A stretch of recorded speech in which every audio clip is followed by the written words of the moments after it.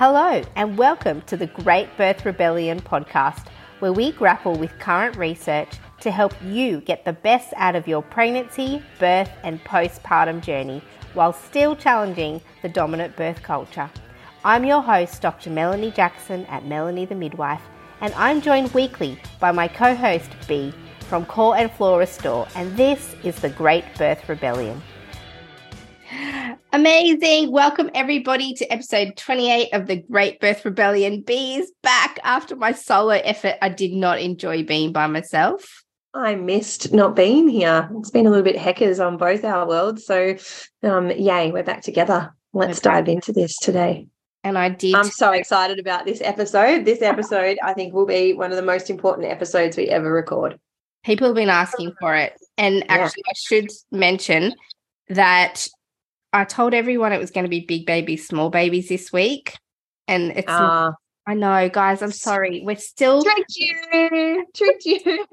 We delayed it 2 weeks already, but do you know what's good about that is the Cochrane database of systematic reviews just yesterday dropped an updated paper on large babies and induction and shoulder dystocia. So it was kind of good that we... The universe needed us to wait so we could just explore that. That's epic. I'm excited to dive into that episode too. But today is really important. And there was a part of me that was like, we should interview our partners for this, because so many men have messaged me and been like, can Mr. Core and Floor like do something that's a bit more straight to the point? Because for those that don't know, I have free antenatal classes and he featured in those. And I made those classes.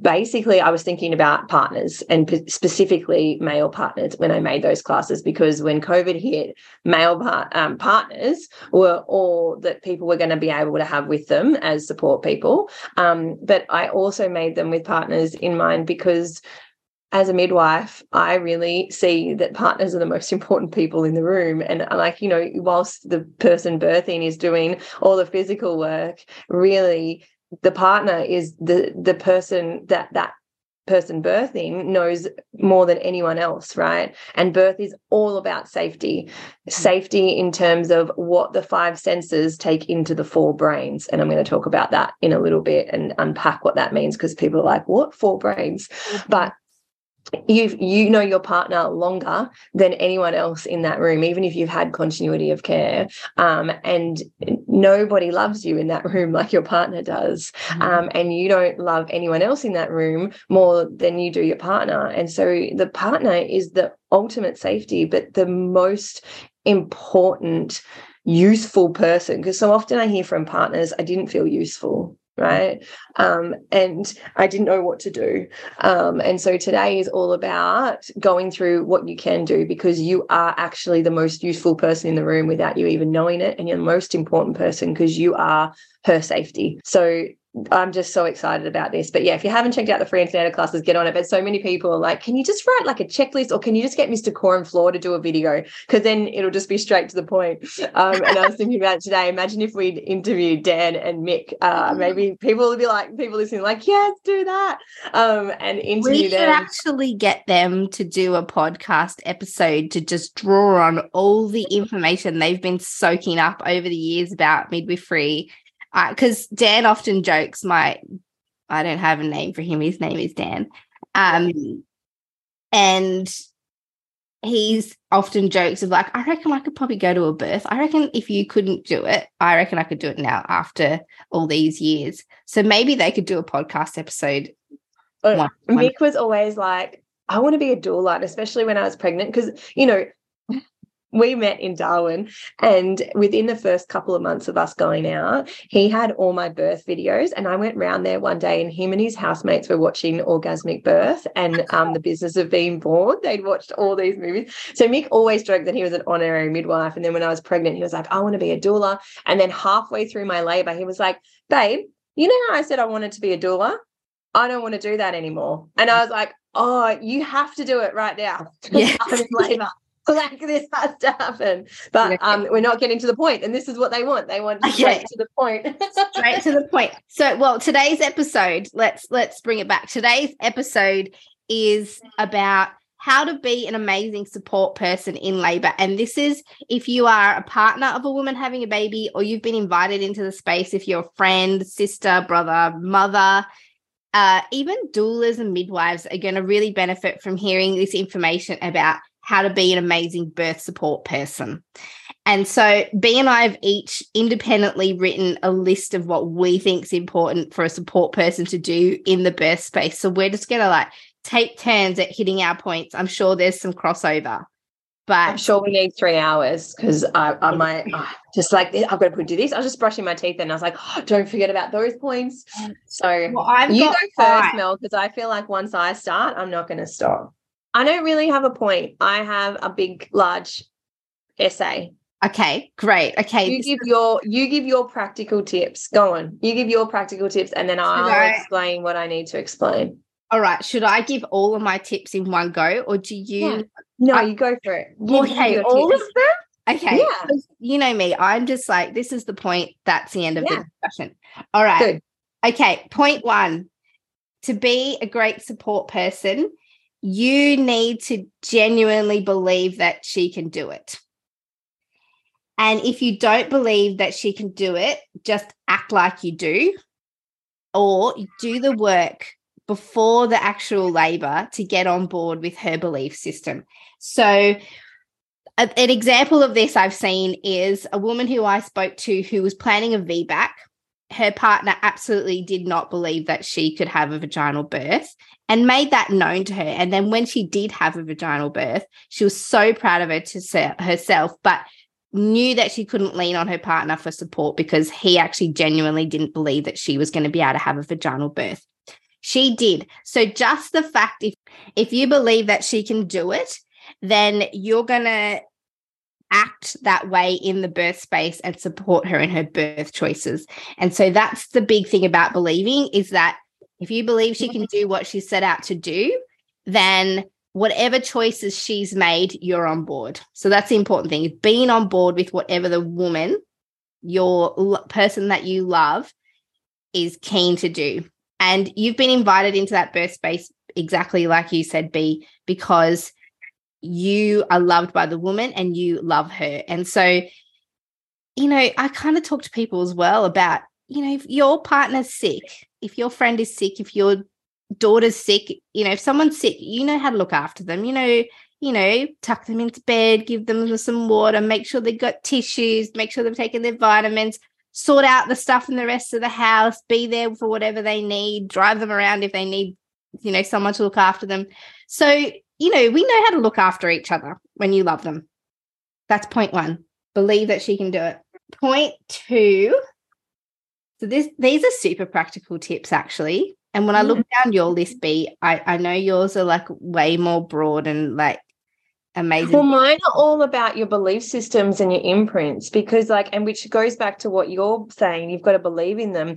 To believe in someone, you've got to understand what sits behind your beliefs, right? And you've also got to understand the process. And that's what I see that most people don't. They don't understand labor and birth properly, and they don't know how to support that. So I'm really talking about physiology, but also our conditioning, which is broad. So I love the practical stuff. So keep going with the practical tips. Love it. They're really important. Okay, so next one, pay attention to her words.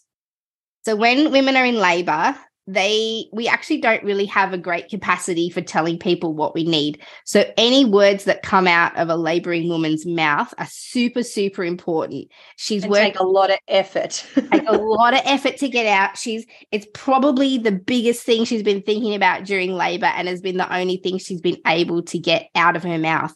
So, for me as a midwife, anytime a woman says words in labor, I'm like, phew, what were the words? Hold on to every single one of them. That's what's important to her right now. Act according to what she's just said.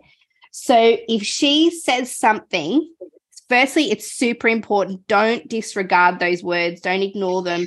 Don't try and talk her around no. Can I give an example here? Yes. So my second labor, we were 55 minutes in, and Mick came into the bathroom, and I knew I was about to birth my baby, and the only words I could get out was call an ambulance, because in my head I'd been like, you're going to birth a baby, the midwives aren't here, no one's here, we don't have any equipment, call the ambulance. So I said to my husband, call the ambulance. And he went, yeah. He turned around and walked away. He missed the birth of his second baby because he was in the kitchen. And when I spoke to him afterwards, I said, what was that about? And he said, I thought you were talking labor smack, right? I thought you were saying call an ambulance because you wanted an epidural. And so that was that sheer failure to listen to the words, because the definition of call an ambulance actually meant I'm about to birth this baby. And I even think I probably said that. I said, the baby's coming, call an ambulance. But you know, he interpreted that. He wasn't listening with full listening ears. And this is what we do. We often listen to fix rather than listen to hear. And so we're not super connected and aware. So really, as you said, listening to every single word and trying to interpret what's going on in as a whole situation. And so he walked away and he missed the birth of his second child. And then when my girlfriend said there's a head, he ran back and he was like, what? How did that just happen? And I was like, what do you mean, how did that just happen? I just told you that was going to happen. Biggest question is, did you call an ambulance? No, he didn't call an ambulance. He went out and made Vegemite toast. No ambulance was needed because we just birthed epically. And my son and we just totally smashed it with my girlfriend standing there. But I feel like that's a perfect example, right? Like you have to listen to actually what they're saying. And often when they say things like, I can't do this, the definition of it isn't that they can't actually do it. The definition of it is I need help. And so it's almost like we probably need a cheat sheet of the things that people say in labor and what it can actually mean. Because often when they're doubting themselves, that is the pinnacle point of labor emotionally, remembering that labor is very much an emotional process, just as it is a physical one, if not more. I would say labor is much more an emotional process than it is a physical one. That, you know, that is the pinnacle part of that, where what they actually need is support. So really understanding those words aren't often the direct translation of what she is saying. Look at the whole picture. But I think too, listening to the words, and then that directs your action. So if you firstly believe in her, if she says, I really don't want an epidural, right? If beforehand you're planning and she says, I really don't want an epidural, and then during the birth, she's like, oh my gosh, it's so big, I can't do it anymore, I think I need an epidural. If you followed step 1, where you believe that she can do it and that you're on board with her plan, when she says, oh my gosh, I don't know if I can do it, I need an epidural, you're hearing, I need more support, this is really, really big. And then your belief in her can translate into, you can do this, babe. I've got you. I'm right here. Let's do one at a time, right? So the woman's words just can direct what you need to do next. And what I want to say to this is that, I know I told you I'd let you talk. That was never going to happen. What I want to say to this is where birth mapping is crucial, that you birth map as a couple beforehand so that you are fully aware of what she wants and her beliefs in herself and what is important for her, so that then you can interpret the words. Because typically with birth planning, it's like, oh, it's, you know, it's almost dreaming up the birth you want, and it doesn't take into consideration all the other things that can happen. And I think with a birth plan, people often just write what they want, and then when what they don't want happens, they're trying to make decisions around it in birth. And labor and birth is not a decision-making time. The decision-making time needs to come beforehand. And this is where, as a partner or birth support person, you have to be involved in it and you have to be fully across it. It's the game plan, right? Think of it as a game plan. The coach or the players don't go into playing a grand final without going through their whole game plan together. And that is what birth needs. That's the definition of a birth map. It's really looking at the things you don't want to happen and when you'd be willing for them to. So if you haven't listened to our birth mapping episode, get on that. Catherine Bell has amazing resources around birth mapping. I've got the book and the game in my shop. She sells this incredible game that makes it really fun and makes you actually get in the headspace of birth has to be prepared for in today's modern maternity setting. You can't plan for it, but you have to prepare for it. And these discussions are essential. And they also guide you back to step one, which is to believe, because you've actually done the work to have that belief inside of you. Yeah, totally.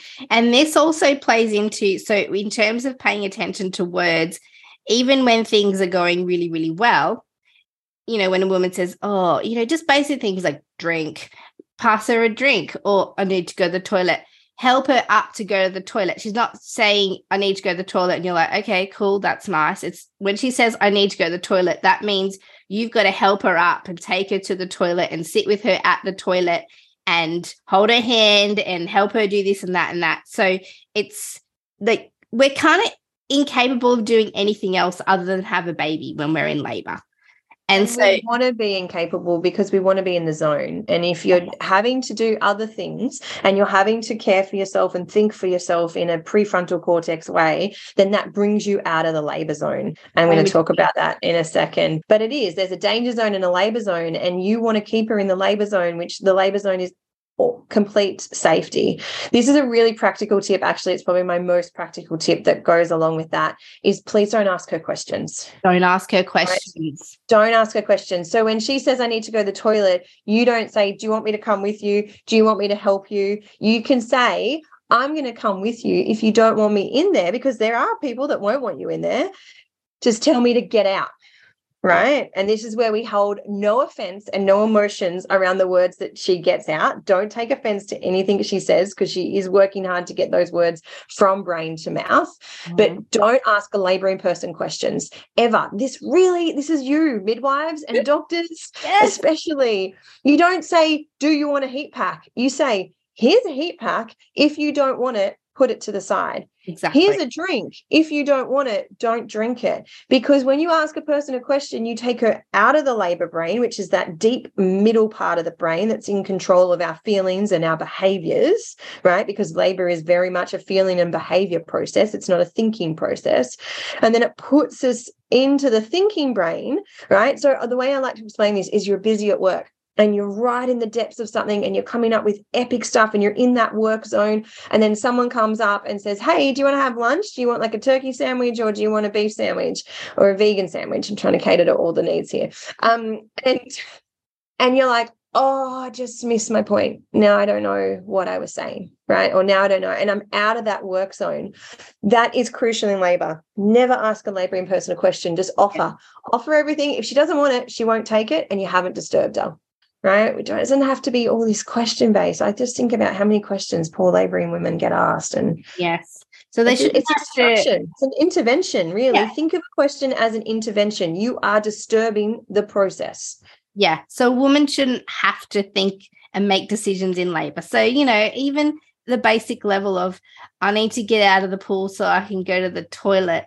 You know, don't go, oh, where do you want to step out, babe? No, just you're coming out at this side, I've put a towel down.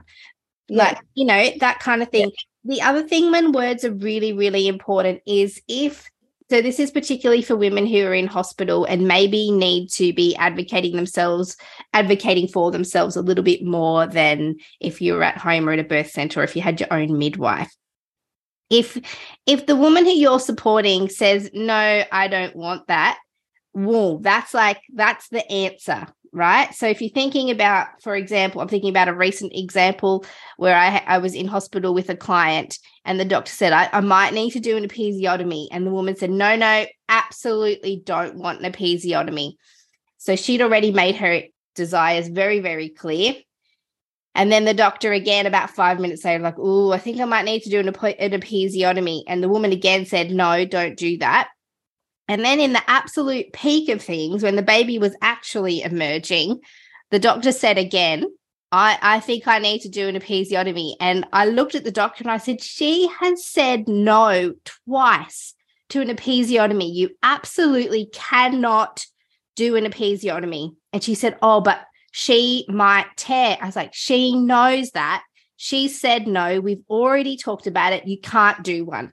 And so in the absence of somebody like me standing there and advocating, if the woman has already said no to something, you know that the next time that thing gets brought up or offered, or if there's pressure put on to the woman about saying yes to that when she's already said no, you know that it's time. Like, you could say the simplest thing of, she's already said no to that.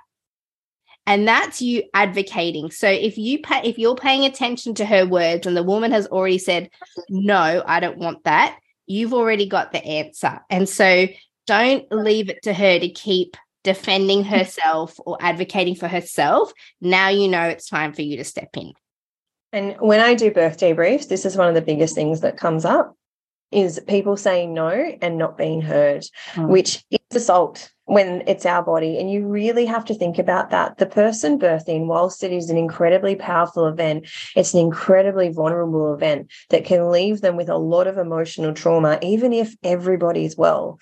And there is a lot that it takes to say no in the system as a person in a vulnerable state birthing. It also takes a lot to say no as the person's advocate. And what I often hear when I do debriefs, especially with, partners, they will say, I didn't know what to do. Right? Because it can feel incredibly vulnerable for the partner. You've got someone here who you love more than anyone else in the world, who is doing all this work for your family to have a baby. But you're also in the system. And this is where, a lot of my theory of this advice comes into it. I think you really have to understand and look at what my gorgeous colleague, Lael, calls our imprints or our belief systems.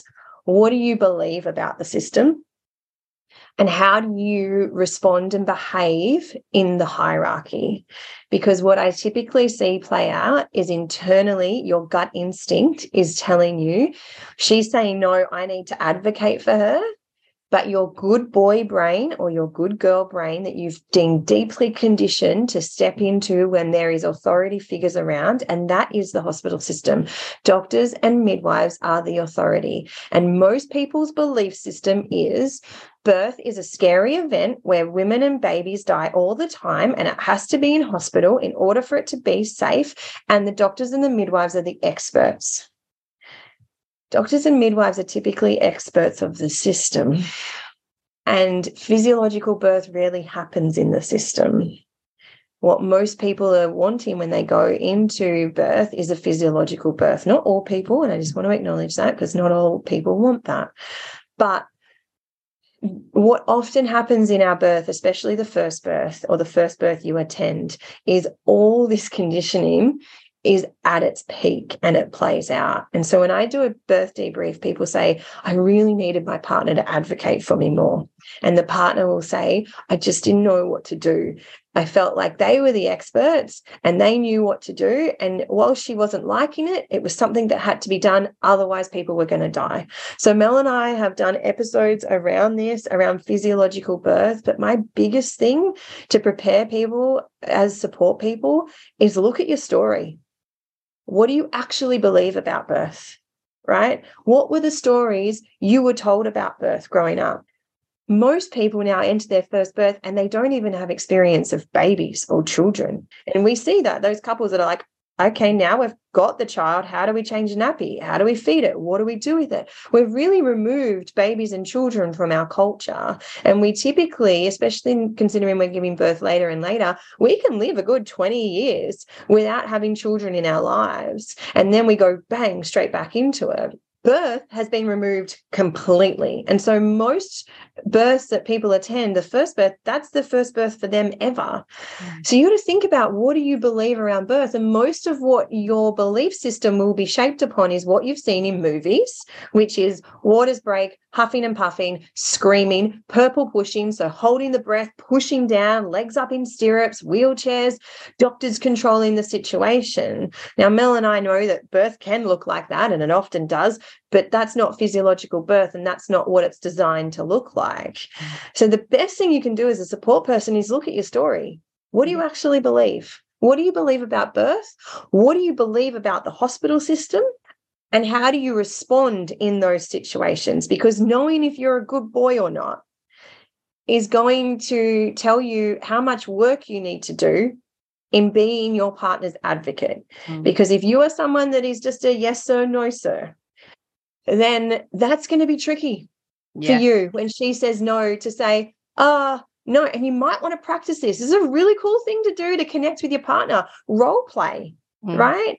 Role play the situations. But I think it's easy for us to say, yeah, you have to advocate. The reality is it's actually incredibly hard. It's incredibly hard for midwives. And the power and the ego and the hierarchy and the good girl, all of this plays out. And so really understanding that she is the boss of her body and she is going to remember her birth experience to the day she dies. We forget about her.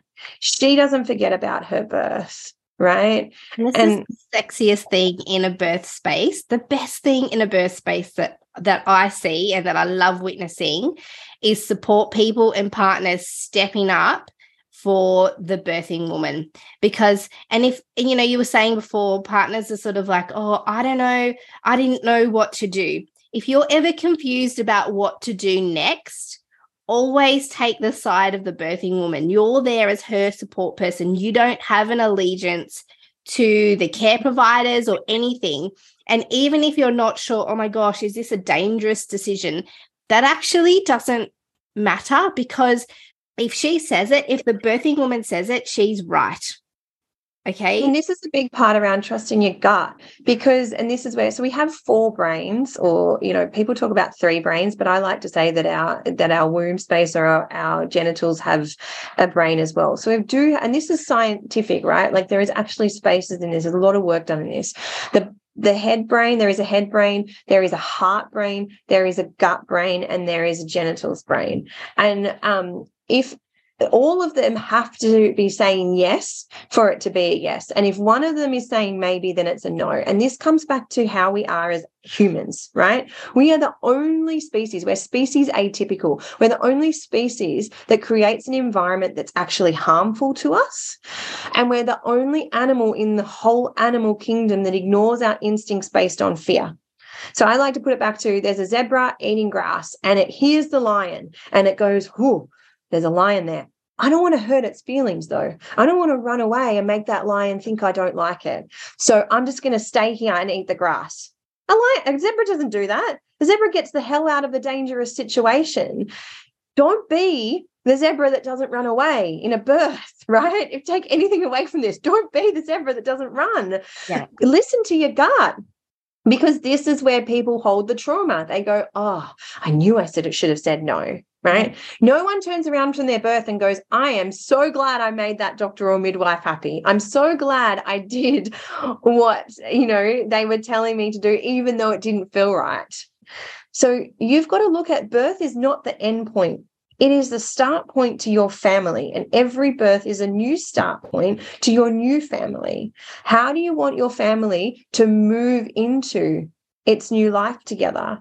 And really understanding that that's what you're working towards. And hopefully that will bring you back to, what is my gut saying? Mm-hmm. What is my heart saying? What do I need to do in this moment?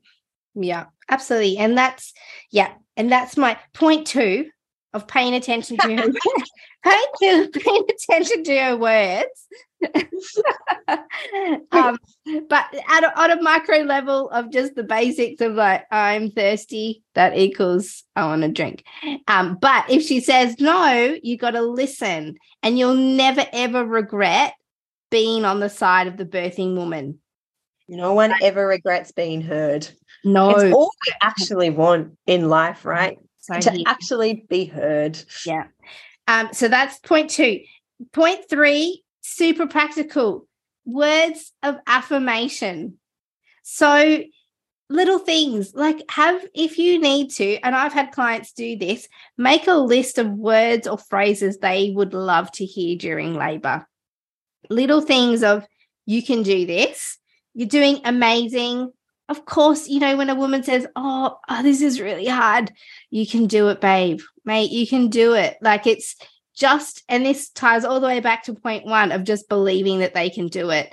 And when women are in labor, it's a total mental game. In our minds, we're going, oh my gosh, that's a big one. Oh my gosh. And then, you know, on the other shoulder, it's like, no, Mel, you can do this. You prepared for this. Your body can do it. Oh my gosh, but it's so big. Are you sure? Yes, absolutely sure you can do it, Mel. It's like the the devil and angel on your shoulder all the way through labor. That's what's happening in our heads mentally. So if you can, as a support person, speak into that as a positive influence, that could be the thing that turns around a woman's mindset and mental capacity to keep going. And, you know, just little things like, you're strong enough for this. Your body can do it. You know, this is why people put affirmation cards up in their birth spaces and just words that can remind them of their capability. What you never want to say to a laboring woman is, maybe you should get an epidural. Maybe, do you think you want to have some pain relief? Because what that says is, I don't believe that you're capable of this, and I think you need something to stop the pain because you're not coping. And it's so deflating. And women, even if they are coping, at that point realize their support team doesn't believe in them. And then they feel like they don't have support, and maybe they do need pain relief because they don't have anybody on their side. So never, ever, ever, even as a midwife, suggest maybe you should. The amount of midwives that just hand gas over, right? And they just hand it like people, when people say to me, I didn't even want it, and they just handed it to me. It's so everywhere I've practiced, I've walked into the room and been like, why has she got gas? Oh, I just gave it to her.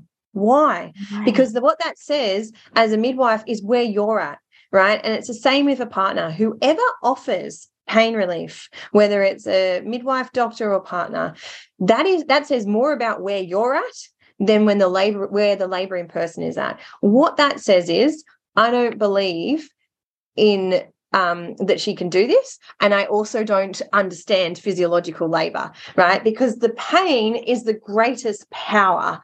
Really understanding pain, and I did an episode with Rhea Dempsey on this. You need to understand pain and why it is there, and that it is not pathophysiological. So again, this comes back to, what do we believe?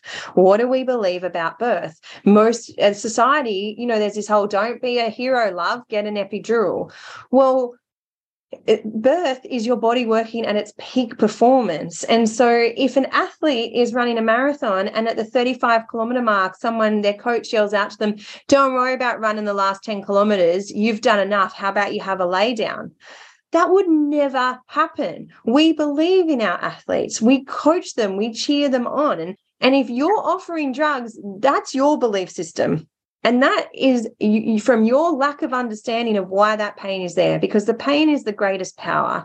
And we have to create safety so that the pain isn't as intense, and we have management tools to help them work through it. But the pain comes because the body is working at its peak performance. The uterus is contracting. The uterus is a muscle. So just like when we hold a wall squat, and we feel that deep burn in our thighs and our glutes, that is because the body is working hard, right?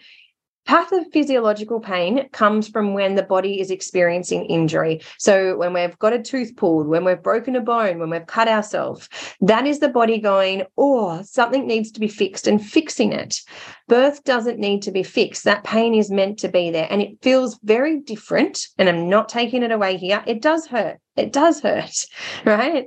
For most people. Some people don't experience it as it hurts, but it is the body contracting, a muscle contracting.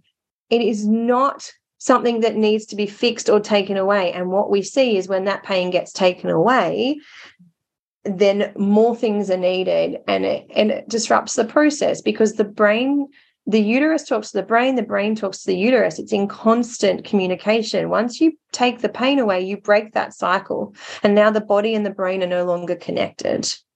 Yeah, but we're able, like, support people are able to talk into the mental game of that, because you all want to tap out of the discomfort of labor. Unless we're reminded, like, this pain is important, let's do this together. So little things are doing it. The biggest thing when they say, I can't do it, you are doing it. You are doing this, and you are doing it beautifully. You have to think of yourself as the coach. You have to think of the laboring person saying, I can't do that, as like 3/4 time, where they don't want to go back on. Right. And they're having that hissy fit of, I can't do this. Yes, you can. You are doing it. You are so capable. Right. It's like a marathon, you know, there's checkpoints, and, you know, you have. Oh, yeah. But a marathon, you can get out. I hate that analogy, because I've run marathons. You can get out of a marathon. You can't get out of, well, I mean, I know, but it's you can have an epidural. Yeah, but it's like the checkpoints, right? Like if you get to a checkpoint and they go, "Ooh, this is really getting hard now. Why don't we just go home?" Or this is really you don't get to a checkpoint and your support team goes, "Ooh, maybe we should just tap out." No, your support team goes, "Look, you're at the pointy end. Gather your energy. Let's keep going. One more. We're going to be along. We're going to run alongside you. Gosh, if we need to, little things like let's do one more. Let's do one more. It's okay. I can help you." That's instead of saying maybe we should have an epidural, try and say, "I really think you can do this. You've got this energy." But a lot of people I debrief with were like, "I didn't feel like I needed it. I just had it because the doctors told me I needed it." So many doctors will say, "I think you need this epidural," right? Or, "Oh, the other thing that I hate more than anything, she's getting really tired. She's probably not going to be able to do this." And labouring person never needs to hear that they're tired. No, they're not. Unless they've spoken it, right? And if they are and they speak it, then what do they need? They need that encouragement. It's the medical system, right? You've got to remember that the person birthing is in a medical system that is used to taking away pain. The whole rest of the hospital is geared towards taking away pain, but they're taking away pathophysiological pain. They're also used to people in a weak and vulnerable state that is sickness.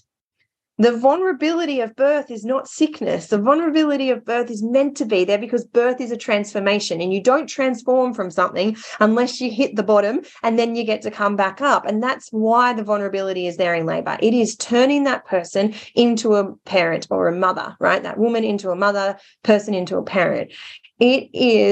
It has to transform them. So they have to feel the vulnerability in order to then feel the power. Just remember that when you're giving affirmations, they want to know that they're worthy. They want to feel cared for. They want to feel supported. If there is any day in our life that we should feel like the absolute queen, where we should feel like we don't have to people please, we don't have to care about anyone else, we don't have to do things that people are telling us to do, and we can believe in ourselves, that's your birth, right? That's the day you give birth.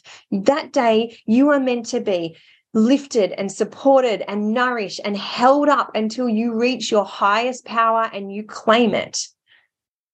I need to get back to birth. My husband the other day was like, "Babe, do you need to get back to birth?" I was like, "I need to get back to birth," because there is nothing that compares to birth in our life, and so many people get robbed of it. And as a support person, it is your job to ensure she's not getting robbed. So you are constantly scanning that environment. You are constantly scanning her and the environment. What does she need? And a big part of this involves you actually understanding who she is as a person. So when I do birth prep chats with people, the biggest thing I'm diving into is, who are you and what do you need to feel safe? Because most of us have themes that we play out, like, people don't care about me, I'm not good enough, I have to people please in order to feel safe, right? And it's understanding who you actually are. And this is what comes back into those affirmations. Affirmations are great, and those stock standard ones, if you are doing this, are so important and are often all you need. But in terms of keeping labor emotionally safe, this is the work I do, is really diving into who you are and what you need to stay in safety, right? And what all your experiences are. Because I think we see birth as this isolated event. Birth is all our stories, right? We go into our birth with our whole life experience, and what often comes out in our birth are our wounds. And birth really highlights the connection you have to yourself, to your brain, to your heart, to your body, and to your environment. And so understanding who you are and how you react in those kind of spaces, and then understanding what you need, right? And so some people will have a story of, I don't feel supported, right? And so it's like, right, what do you need to feel supported? And some people will be like, I need my partner to never leave the room, or if he is going to leave the room, to tell me why he's doing it.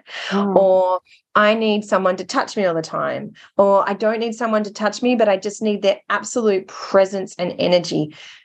Mobile phones don't belong in the birth space. That's my next point. You're going to steal my thunder. Sorry.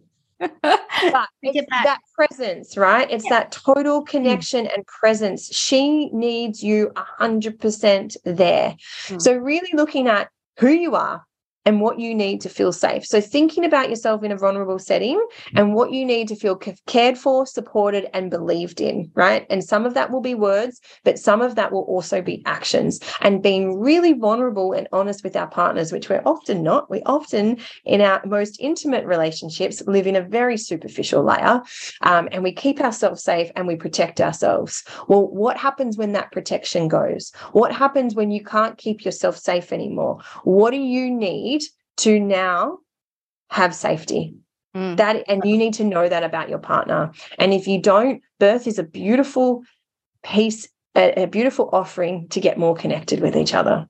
And yes, and so you've highlighted, you're already moving into my last point, and then we've only got like 25 minutes to talk about yours. Sorry.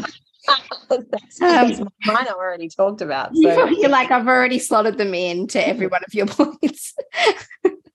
I've already ruined your time to only just have your chat. It's okay. So, this was my my last point. Well, kind of my last 2 points is staying completely present, as you said. So part of that is not looking at your phone. Don't have your phone on. Put it on silent. Don't let it light up in the space. Don't let it ding with message tones or anything like that. This is the most important time to disconnect from that and connect into what's happening in front of you with the person who's giving birth. And part of being present, so it'll be different for everyone. You know, when I was in labor and before I was in labor, I spoke to my husband about, like, don't do like tickly soft touches. Hate those. I like a good solid hand on me. So firm massage, firm hand holding, firm anything. If your hand's on my head, put it on my head. Don't rub my head. Don't tickle things. Like, that's just how I like to be touched. He knows that from other parts of our lives. So, but some people love that. Some people love a light touch, little tickle. I knew what I did not want. You got distracted by thinking about having sex with Dan. Oh my gosh, I was just like, I know. That was so interesting to watch that. You were like, I'm thinking about having sex with my partner right now. Yeah, anyway, B just watched me look off into the distance as I was like, yeah. So here's when I mean present, fully present. So not only do we need the sort of the social support, the emotional support of believing, we need the mental support of the words of affirmation. Yep, you can do this. We need the support and advocacy to have someone on our side, like you are on my team. We also need the physical support, so the physical bodily presence of you in the birth space. If your woman is in labor, or if you're a friend and you're supporting, or a doula or a midwife or anything, if you are the absolute biggest thing in that woman's life and you've been invited into her birth space to provide support, physically being there, so holding her hand on her shoulder. If she says, oh, my back hurts, she's not just telling you her back hurts for fun. Put your hands on her back, deep massage, offer a heat pack, do something. Her back hurts, right? This is your opportunity to be physically present. And in my free antenatal classes, there's lots of practical tips of how you do hip squeezes and shaking the apples. And so if you haven't watched those, please do. They're free and they're really practical tips on actually what you can do, because you need a tool belt, right? Yeah. You want to go into the birth with a tool belt of what you can do. And right, I'll do this now, and then I'll do that. And if you do something and then that's not working, don't just discard it, because often it'll work later on in different stages. So you kind of have these tools that you continuously rotate through and keep using to support her. So words, touch, massage, music, like you're constantly doing things. Like you are the project manager, really, of that birth. And the project is to keep her safe. And so really understanding that the body feels, it's constantly getting messages through all the senses. So sight, smell, touch, hearing, taste, all of those kind of senses are filtering into the body, and then the body deciphers whether it feels safe or not. Totally. And even, little things, it's like those tiny little things, like, when partner's like, oh, I don't know, what should I do? Just go and stand there and hold her hand, or give her a cuddle, give her a kiss, and just whisper into her ear of like, you're doing amazing. A hug and you're doing amazing, or you look so beautiful right now. Little things, mate, that just makes you feel $1 million, even if you're not in labor. If someone came up to you, held your hand. We need a podcast on how to connect with our partners. It's true. And just walked up to you. Imagine if I was in the kitchen cooking dinner and my partner walked up, held my hand and said, I just think you're doing an amazing job. How good do you feel for the rest of the day? He's getting sex that night for sure. With a good firm hand. With a good firm hand. Sure, in the kitchen and in the bedroom. And in the bedroom. And so, what makes people feel good? Tell them they're doing an amazing job. Tell them they've got this. Tell them absolutely they can do a hard thing. So this is all about bolstering up the person who's in labor to help them get through a hard thing. And so be afraid of connecting with them, and don't be afraid of connecting with them in a foreign environment, because that can feel hard. We'll often go into an environment that you've never been in before, like a hospital system. And this is why we bang on so much about calming the senses, because your brain typically does not feel safe in a foreign environment, and it doesn't feel safe in a clinical environment, right? Because our body interprets that, especially if we've been in a hospital before, we've had procedures before, as this isn't safe. But true connection with people we love always brings us back into safety. And so it can be harder to do when there's strangers around and you're not in your safe spot. But just remember, connection. How can I connect with her to make her or them to make them feel safe? And a really easy way is to just be close to them. And so if you've walked into a hospital room and the woman's there on the bed or in the bath or in the corner and you're on a chair in the other side of the room on your phone, you've completely disconnected from her journey and you're not being supportive. If you think to yourself, okay, if you don't know what to do and you think, oh my gosh, what do I do right now? Pull a chair up right close to her and just put your hand on her. And you could say something simple as, I'm here. And that's just like a big breath out of like, okay, he's with me or they're with me. I've got someone here with me. They're my points, B. My next point ties beautifully into what you've just been talking about, orgasm, right?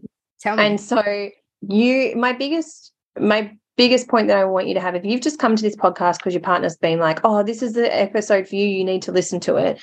You don't just need to listen to this podcast. You need to know your shit. You need to know how birth works. You also need to know how the system works, because there's two different things playing out here. There's birth and the system. And you need to know both of them. You also need to understand, so I want to explain how birth works for a second. Physiologically, birth plays out for us the same as orgasm does. Okay, so it's the same hormones and the same part of the body. And, the clitoris is actually highly involved in birth. People don't know this yet. We think the clitoris is only for pleasure. It's not. I've done a lot of education around this. There's a webinar you can buy to go into it. But I want to give you this analogy. And this is a reel that I have had planned since May last year, right? So I've had it planned for 10 months. I just had to wait till Mr. Corin Floor and I were having epic sex again in order to convince him to do it with me. So hopefully we'll either film it today or I'll film it next week. But I want you to imagine that you are having sex with your partner in a hospital room, right? And then a stranger walks in and they take your pulse and they say, you're doing a good job, keep it up, don't mind me. And they take your pulse and they take your blood pressure and then they walk out again. And then they come in and you turn off the lights and you get back to being intimate, right? And then they walk in, they don't even knock, they don't introduce themselves, and they come back and they say, you're not really penetrating deep enough or fast enough there, right? We need you to penetrate faster and harder. How do you think that's going to feel, right? Do you think you're going to be like, yes, I can do this, I can penetrate faster and harder? Do you think, that safety is going to be there for you to orgasm, right? And then they come in and they go, we're just going to watch you for a bit. We're just going to watch. Don't mind us. We're just here. Keep doing your thing, right? Are you going to ejaculate? Probably not. And then if we turn around and we say, it's a good thing we were here because the sperm was just too big and your penis was too small. That is what we've done to births, right? Birth is an orgasmic event. It's the same hormones. In order to have an orgasm, you need to feel safe. In order for your body to physiologically perform an orgasm, it has to feel safe in every sense of that word. So much of what we do in birth takes people out of the labor zone or the orgasmic zone and puts them into a danger zone, right? The danger zone is adrenaline. The danger zone is the contractions slowing down, the body and the baby no longer talking to each other. And then what we do is we've blamed babies and we've blamed bodies, right? And we say, oh, you know, the baby got stuck, or the baby was cheeky and it wasn't in a good position, or, you know, she just failed to progress. And often it's all the things that have led up to her not feeling safe. Sometimes, yes, a very small % of people, there will be something playing out that needs beautiful intervention to help them. I'm not anti all intervention, but most of what we are seeing in our mothers and babies reports is a hell of a lot of intervention that isn't necessary. Death is not what we're scared about anymore in Australia around birth. Australia is a very safe place to give birth. What we're actually scared about is the emotional trauma. And that often comes from unnecessary interventions, right? What we're actually scared about is the fact that it makes no sense that 1 in 3 people need to give birth via cesarean. Women's bodies are incredibly capable and babies are incredibly resilient, but we have generated a huge fear around it. And we've also taken out a deep understanding of what is playing out. Birth is a deeply chemical process, just like orgasm is. And those chemicals aren't released and if the body doesn't think that it's safe to. So I want you to think about orgasm. The same way babies are physiologically conceived is the same way babies are physiologically born. It's the same environment that needs to happen. We talk about, oh, it's all really hippie to turn the lights off and light candles. It's completely scientific to do that. What we are doing is we are playing into the science of the body. The physiology, right? So physiology just simply means the body performing a task that it's meant to do.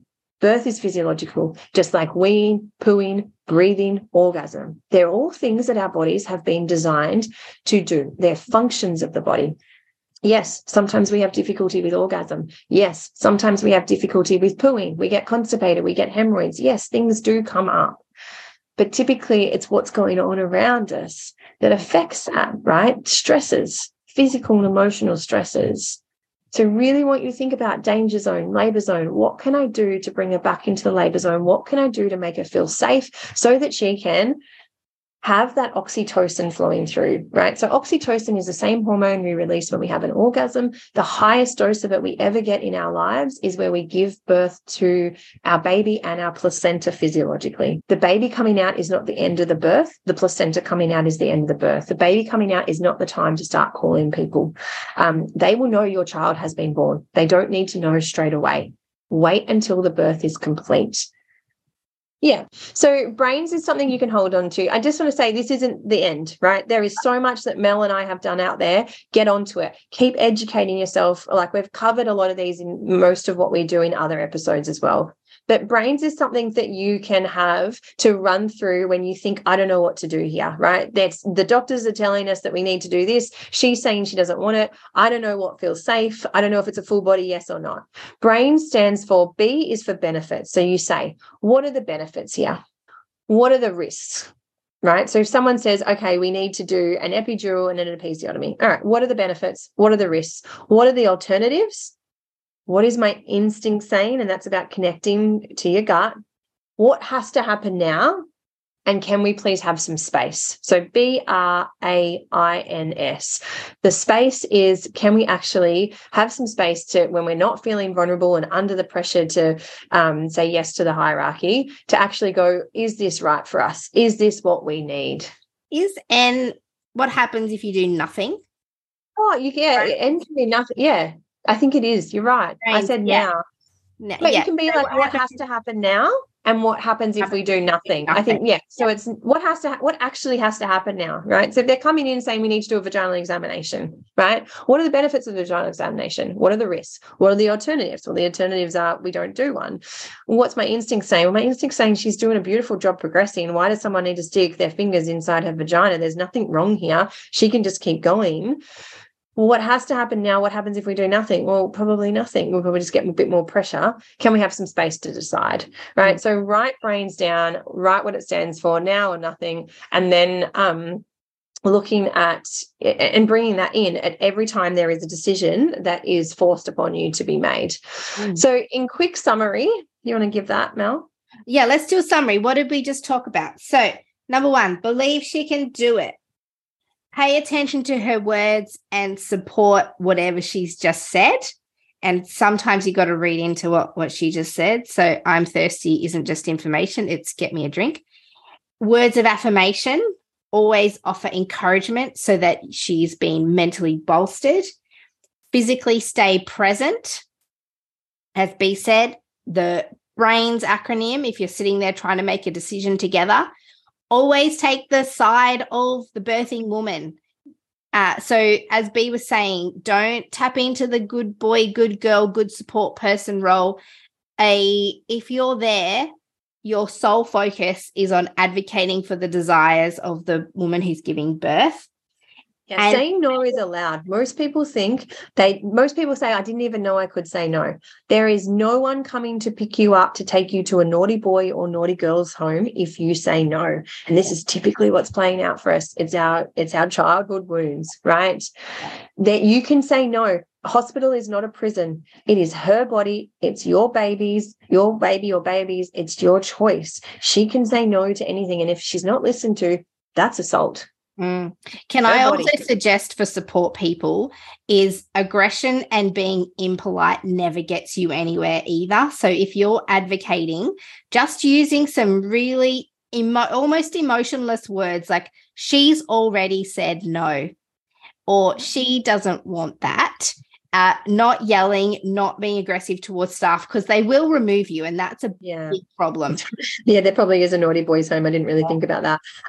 Anger never belongs in the birth space, and that goes for midwives or doctors or anyone. You think about anger will put her in the danger zone. It won't keep her in the labor zone. So aggression, you really need to work on that if it is there for you. And aggression normally happens because of lack of expression. So it's often you haven't said anything, bang, you say something. So really getting onto it. So the other points is what's your definition of a healthy baby and a healthy mother or parent?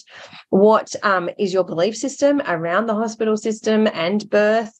Do you understand it? And if you don't, get onto it. Understand what pain is, trust pain, understand orgasm and birth and the link and what is there to keep her safe.